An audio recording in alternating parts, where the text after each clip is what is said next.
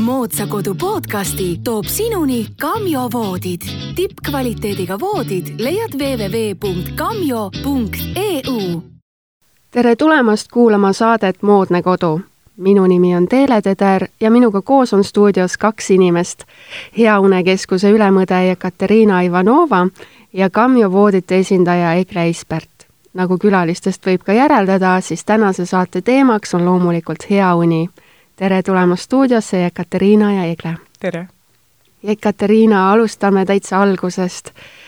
Ehk räägi meile, miks on uni oluline ja millised probleemid tekivad unepuudusega? Une ajal toimub kõigepealt meie kognitiivsete füüsiliste funktsioonide taastumine ja toetumine. Ja sellest, kui kvaliteetne meie öine uni oli, sõltub meie päevane enesetunne ning elukvaliteet. Tean omast käest. Eks see on paljudele tuttav.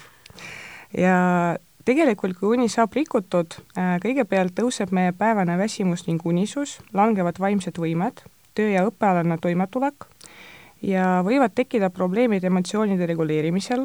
Ma arvan, see on ka kõigele naistele tuttav ette ja mis omakorda võib mõjutada sotsiaalseid suhteid.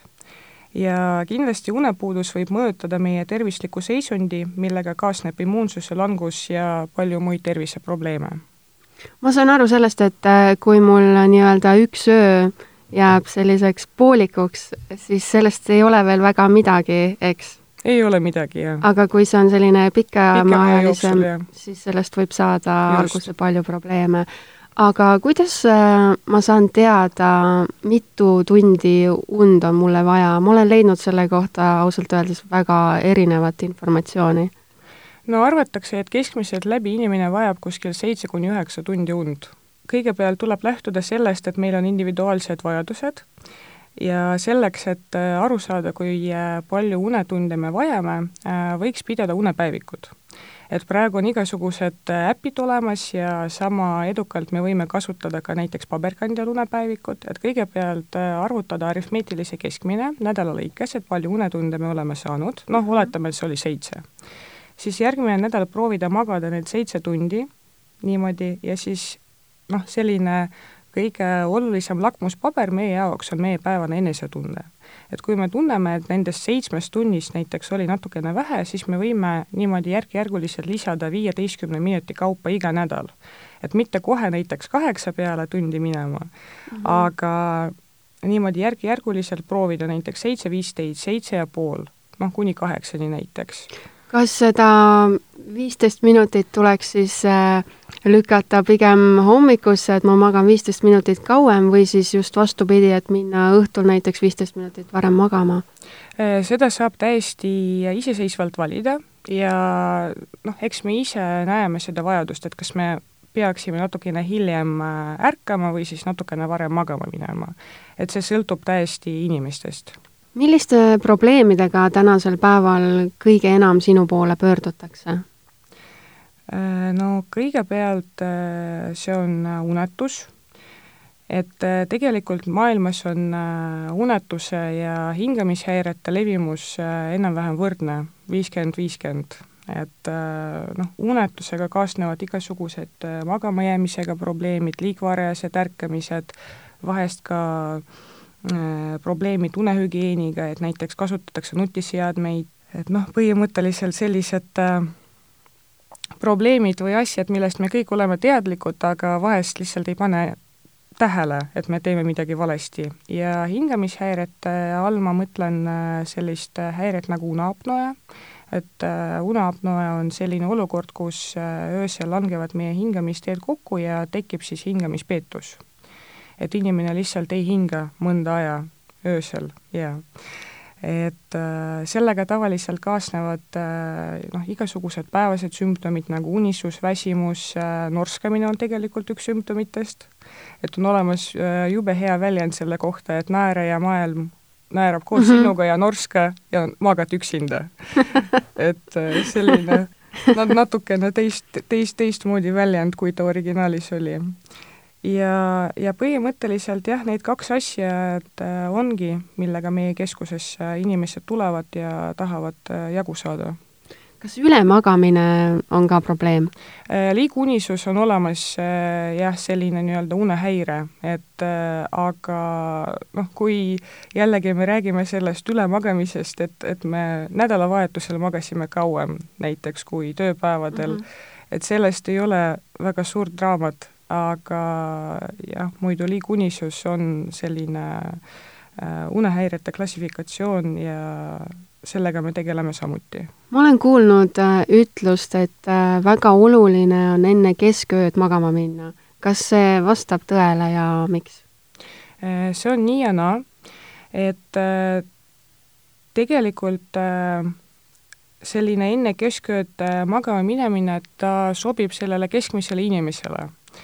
Aga see sõltub jällegi kronotüübist, et on olemas nii-öelda öökullid ja lõukesed. Ja ütleme, et öökullidele see pigem ei sobi, sellepärast, et meie melatoniini süntees tavaliselt nii-öelda keskmisel inimesel algab kuskil 11 paiku õhtul. Ja sellest tulenevalt arvatakse, et ongi soovitada enne keskööd magama minema, et siis on selline kõige sobivam aeg uinumiseks, sest melatoniin on tegelikult pimeduse hormoon, et ta annab lihtsalt meie ajule ja meie kehale aru saada, et nüüd on justkui öö ja nüüd peab magama minema. Aga jällegi see sõltub inimestest ja meie öö esimeses pooles on rohkem sügava tund ja sellepärast soovitataksegi nii-öelda keskmisele inimesele minema voodisse siis enne südaööd. Aga kuidas inimene peaks teadma, et kas ta on see öökulli tüüpi inimene või lõokese tüüpi inimene? No üldjuhul meil on tavaliselt nagu see nii-öelda magamise muster välja kujunenud ja inimene ise saab aru, et kas talle sobib nagu selline rohkem kas inimesele rohkem sobib see, et ta läheb hiljem magama ja ärkab siis hiljem ülesse, et siis ta on rohkem produktiivne näiteks, et ta ei tunne väsimust ning unisust päeva jooksul. Või siis vastupidi, kas talle rohkem sobib varem magama minna ja siis varem ärgata, aga jällegi tuleb lähtuda päevasest enesetunnest. Ja loomulikult internetist ka on olemas kronotüübi küsimustik, et kui on huvi, saab teha testi. Saab teha testi, et saab ennast testida, et kes me oleme kronotüübi järgi. Mille järgi ma saan oma und hinnata? Kust ma tean, et mul oli nüüd kvaliteetne uni? No jällegi nagu rääkisime juba, et selline lakmuspaber on meie päevane enesetunne, aga tänapäeval on olemas hästi palju nutiseadmeid ja vidinaid, igasugused kellad, sõrmused, võib ka jällegi niimoodi vanamoodsalt paberkandjal unepäevikut näiteks pidada ja kõik sõltub meie päevast enesetundest, et kõik need äppid annavad ka nii-öelda meie unele skoori analüüsi, et kui palju me oleme sügavat und saanud, kui palju me oleme seda nägude und saanud, aga kõigepealt tuleb lähtuda päevasest enesetunnest pigem. Et siin tuleb ka vaadata seda, et kui palju me öösel näiteks ärkame, et mõned ärkamised öösel on täiesti füsioloogilised, normaalsed, kui nad kestavad mingi paar minutit ja me võime isegi neid mäletada, aga kui ärkamised kestavad näiteks rohkem kui 15 minutit ja me vähkrame ja me näeme väga palju vaeva selleks, et uuesti uinuda, et siis võib öelda, et uni ei ole väga kvaliteetne. Ja samamoodi, kui me hommikul ärkame, et kuidas me ärkame, kas me ärkame siis peavaluga, kas me ärkame väljapuhanud tunnega, kas me ärkame selle mõttega, et saaks kiiremini õhtu, et saaks uuesti magama minna näiteks, et sellised asjad, et neid tuleb tähele panna. Mida ma saan ise ära teha selleks, et mu uni oleks tõesti kvaliteetne? No kõige olulisem on regulaarsus, ehk siis režiimi pidamine, et me läheksime magama ühel ja samal ajal ja samamoodi ärkaksime ühel ja samal ajal. See on oluline ka siis nädalavahetusel? Absoluutselt, et nädalavahetusel tegelikult me ei vaja rohkem und, just kui me ei olnud tugevas unepuuduses tööpäevadel. Aga põhimõtteliselt nädalavahetusel me saaksime magada 1 tund rohkem vajadusel ja tegelikult selline lubatud kõikumine on kuskil +-30 minutit. et ega me ei vaja rohkem und, et tasa magada me absoluutselt kahjuks ei saa. Et kui me magame nädalavahetusel rohkem, siis jällegi võib mõjutada meie unerežiimi tööpäevadel. Väga oluline on võtta selline puhveraeg enne magama minekut, ta võiks olla kuskil 1 tunnike, et me paneme kõik nutiseadmed kinni, televiisorid, telefonid, arvutid ja tekitame endale sellise rutiini enne magama minekut, et näiteks hammaste pesu, mingisuguse raamatu lugemine näiteks, midagi sellist rahustavat ja mõnusad, et meie aju saaks aru, et varsti tuleb see puhkuse hetk. Tugevat füüsilist koormust ei ole soovitatav teha siis kusagil 2 tundi enne magama minekut ja igasugused need kohvid, mustad rohelised teed, jällegi, mis sisaldavad teini, kofeiini, et need võiksid jääda siis päeva esimese poole peale. Kui ma tahan, et mu uni oleks tõesti kvaliteetne, siis mis kell tuleks juua see viimane kohv? Ta võiks olla kuskil 4-6 tundi enne magama minekut, et keskmiselt läbi kuskil kella 4 paiku. Ja me alati küsime patsiendide käest, et kui suur see kohvitass on, sest ta võib ka 0,5 liitrit olla, kanget musta kohvi. See võib ka kruus olla. Täpselt, või termos. Täpselt, jah. Et seda tuleb alati uurida. Üks selline hea nipp näiteks, et kui te öösel olete ärganud ja und ei tule, et võib-olla olete kuulnud, selline 15 minuti reegel.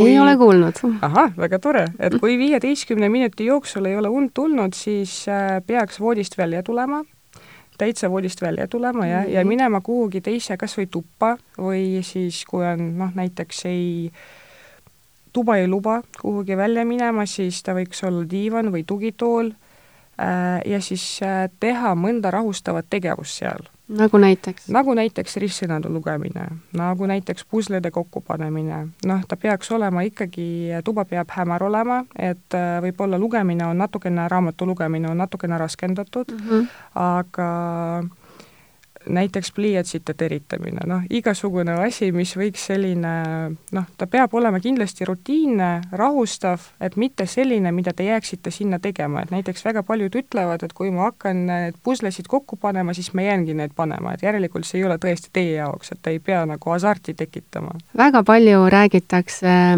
legendaarsest lammaste lugemisest, et kas see võiks ka sinna alla kuuluda? Üldjuhul arvatakse, et selline numbrite järjestust ei ole ajule väga hea, sest ta vastupidi tõstab ärksust. Et on inimesi, kelle puhul see toimib, aga enamasti ta võiks olla midagi sellist, mis ei ole üldse nagu meie mõtetega seotud, et ta võib olla selline tegevus, mis aitab siis need mõtted kuhugi mujale viia. Et me keskendume siis selle kas või ristsõna lahendusele näiteks. Söömine ka ilmselt sinna alla ei lähe, et tund ei tule, siis lähen vaatan, mida põnevat külmkapis on.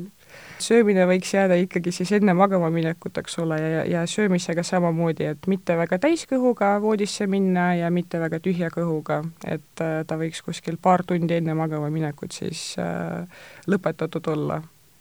Kas temperatuur on ka oluline? Ja temperatuur on oluline samamoodi nagu niiskus ja hea ventilatsioon ja süsihappegaasi sisaldus, et arvatakse, et ideaalne temperatuur võiks olla kuskil 22–24 kraadi sooja, aga jällegi see sõltub inimestest, meie individuaalsest vajadusest. Mida arvata lõunauinakutest? Päevasel ajal teha uinakut mitte rohkem kui 20-30 minutit.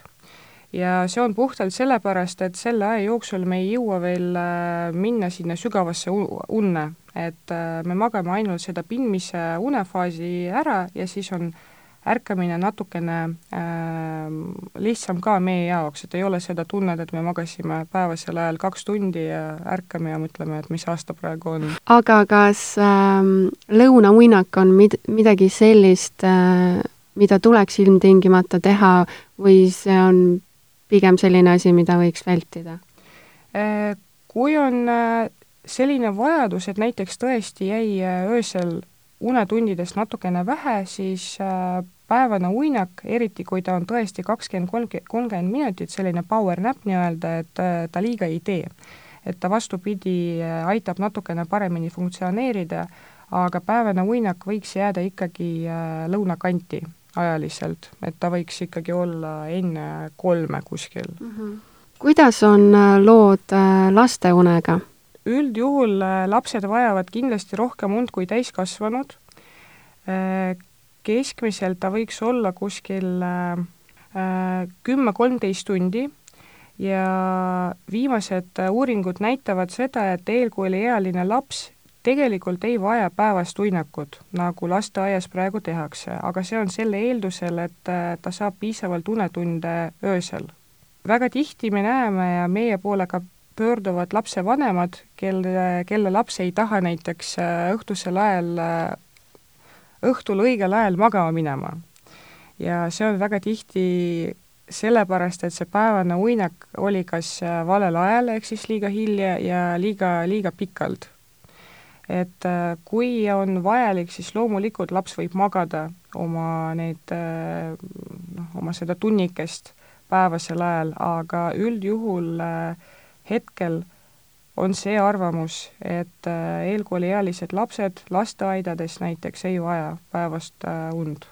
Kas on mingeid selliseid und soodustavaid looduslikke preparaate ka olemas, mida võiks tarbida, näiteks mingid taimeteed?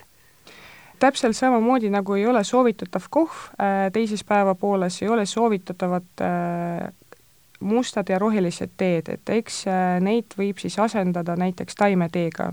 Apteegis on saadaval igasugused Hea Une teed ja vajadusel muidugi võib manustada ka melatoniini enne magama minekut, et melatoniin ei ole unerohi, melatoniin on pimeduse hormoon, et melatoniin ei anna sellist koheselt efekti, melatoniini tuleb manustada natukene pikema aja jooksul, et seda efekti kätte saada. Kui unega on probleeme, siis kõigepealt tuleb üle vaadata oma unehügieeni, äkki me teemegi midagi valesti.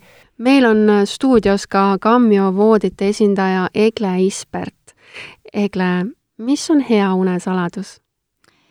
Ma võiksin öelda, et hea une saladus on kombinatsioon 3 peamisest nii-öelda asjast, mis on elus väga olulised, on tervislik toitumine, füüsiline aktiivsus ja loomulikult tervisliku ja hügieenilise magamiskliimaga kvaliteetne voodi. Kõlab väga hästi. Sina juba ilmselt tead, milline on üks korralik ja hea voodi? Kahtlemata. Millised on Kamjo voodite peamised plussid? Võiksin siinkohal välja tuua, et nagu me eelnevalt ütlesime, uni mängib meie elus väga olulist rolli, sest et tegelikult ainult magades puhkab meie keha ja vaim tõeliselt. Ja Kamjo voodite, ütleme nii, et mugavus on viidud väga kõrgele tasemele ja just pakkuda võimalikult kõrget unekvaliteeti. Ja selleks ongi voodis kasutatud ainult looduslikke materjale. Võiksin välja tuua väärtusliku hobusejõhvi, puudemahlast valmistatud vitatalale lateksi, soojendava villa ja ka puuvilla. Ja see kõik on kombineeritud omavahel, pandud nii-öelda funktsioneerima 4 erineva pocketvedrudega, mis siis voodis leidub, et näiteks meie kõige luksuslikumas voodis Golden People on üle 9200 taskuvedru. Kindlasti tasub mainida ka Kamjo voodite väga pilku püüdvat välimust. Just, et ja lisaks sellele on väga oluline, et kõik need voodid valmivad algusest lõpuni meie enda Eesti oskuslike meistrite poolt käsitööna. Räägi meile nendest materjalidest pisut lähemalt. Nagu ma eelnevalt ka ütlesin, siis voodites kasutatakse väärtuslikku hobusejõhvi. Hobusejõhv on selline tore nii-öelda looduslik materjal, mida tegelikult kasutataksegi ainult väga kõrge kvaliteedilistes polsterdatud voodites. Ja tegemist on antibakteriaalse materjaliga, millel on väga suurepärane termoregulatsiooni mõju, mis siis tähendab seda, et ta laseb välja voodis nii-öelda selle üleliigse niiskuse ja laseb sisse tulla, annab võimaluse sisse tulla puhtal värskel õhul. Ja see omakorda siis tagabki nagu voodis sellise hästi hügieenilise magamiskeskkonna. Kas Kamjo voodid on ka tolmulestade vabad? Täpselt, et näiteks, nagu ma ka mainisin, on puudemahlast valminud vitatalale lateks. See on ökoloogiline, keskkonnasõbralik, samuti antibakteriaalne, seal ei voha ükski tolmulest ja sobib väga allergikutele inimestele ja astmaatikutele isegi ka. Kas voodite puhul võib rääkida ka elueast? Kahtlemata, et ütleme, Kamjo voodid soetades ma võiksin ka alati öelda, et see on väga oluline osa tegelikult elus, et tuleb kindlasti nagu maha istuda ja mõelda, missugune sobib ja kindlasti külastada meie salongi, et iga ühe jaoks on olemas see sobiv voodi. Ja ühtesi on tegelikult ma mõtlen ka alati nii, et Kamjo voodit soetades on see nii-öelda väikene investeering iseendasse, enda paremasse tulevikku, et järgmisel päeval saate ennast paremini tunda, kui olete just eelnevalt maganud Kamjo voodis. Et ütleme, Kamjo voodid kestavad kindlasti 15–20 aastat. Voodit valides kindlasti ei tohiks selles osas allahinduseid teha. Ja tegelikult, ütleme, viimaste aastatega on tegelikult hästi tore olnud see, et inimesed on hakanud mõistma, et voodi mängib väga olulist rolli, et ta tegelikult ongi muutumas nii-öelda majapidamises üheks olulisemaks mööbliesemeks.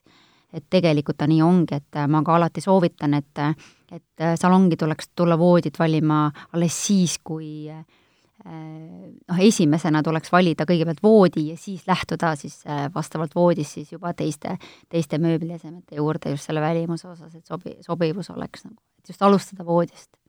See on nagu väga oluline tegelikult. Milliseid erinevaid voodiliike Kamjo pakub? Ütleme, väga populaarne on klassikaline perevoodi, nii-öelda vanast ajast tuntud jenkivoodi, kuigi nüüd me ütleme selle kohta kontinentaalvoodi. See on loomulikult kõige populaarsem voodi. Aga ütleme, on järjest populaarsemaks saanud mootorvoodi. Mida see tähendab? Mootorvoodi ongi selline, et juhtmevaba puldi abil on võimalik pea ja jalaosa siis reguleerida täpselt sellisesse asendisse, mis nagu parasjagu mugav tundub. Et mootorvoodi on tegelikult selline, nagu ütleme, lisaks heale voodile on ta ka selline hea lõõgastumiskoht. Et tegelikult on väga mõnus lasta peaosa üles, jalaosa üles, vaadata telekat. Samuti kasutatakse seda ka arvutiga töötamisel, on ta tegelikult väga mugav.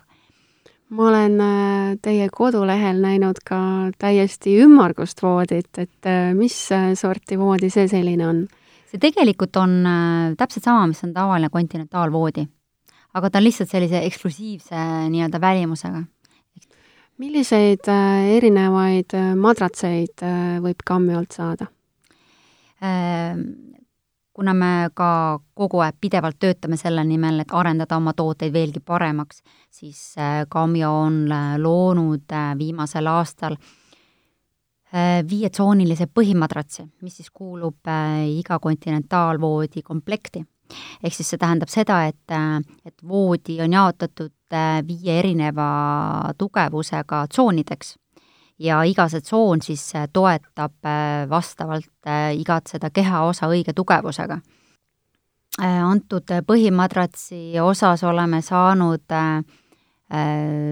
positiivset tagasisidet teaduslikul tasemel Saksamaalt Müncheni ergonoomia instituudilt, kes hindas meie voodite meistrit Golden People'it ja selle biomehaanilisi ja sisekliimat puudutavaid omadusi ning andis tulemuseks kõige kõrgemad punktid. Siis võib ju järeldada, et Kamjo voodid pretendeerivad maailma parimate vooditega. Kindlasti. Kui nüüd kuulajatel tuli suur soov ka endale Kamjo voodi soetada, siis kust nad seda teha saavad? Olete oodatud meie Kamjo salongi Pärnu maantee 160C Tallinnas, mis asub tee ääres. ja on kergesti ligipääsetav. Ja siinkohal ongi kõigile podcasti kuulajatele meil tore pakkumine, mis kehtib ainult novembrikuu jooksul, tulles salongi ja öeldes koodi Metropol 25, siis kehtib meie kõige populaarsemale mudelile, Metropol voodile sooduspakkumine 25%. Suurepärane. Ja ongi aeg saate otsad kokku tõmmata. Mina sain küll tänasest saatest palju kasulikku informatsiooni, kuidas oma unekvaliteeti tõsta. Aitäh teile selle eest, Jekaterina ja Egle. Kes tahab Kamjo voodite kohta ka rohkem teada saada, siis külastage kindlasti kodulehte www.kamjo.eu. Kuulmiseni! Moodsa kodu podcasti toob sinuni Kamjo voodid. Tippkvaliteediga voodid leiad www.kamjo.eu.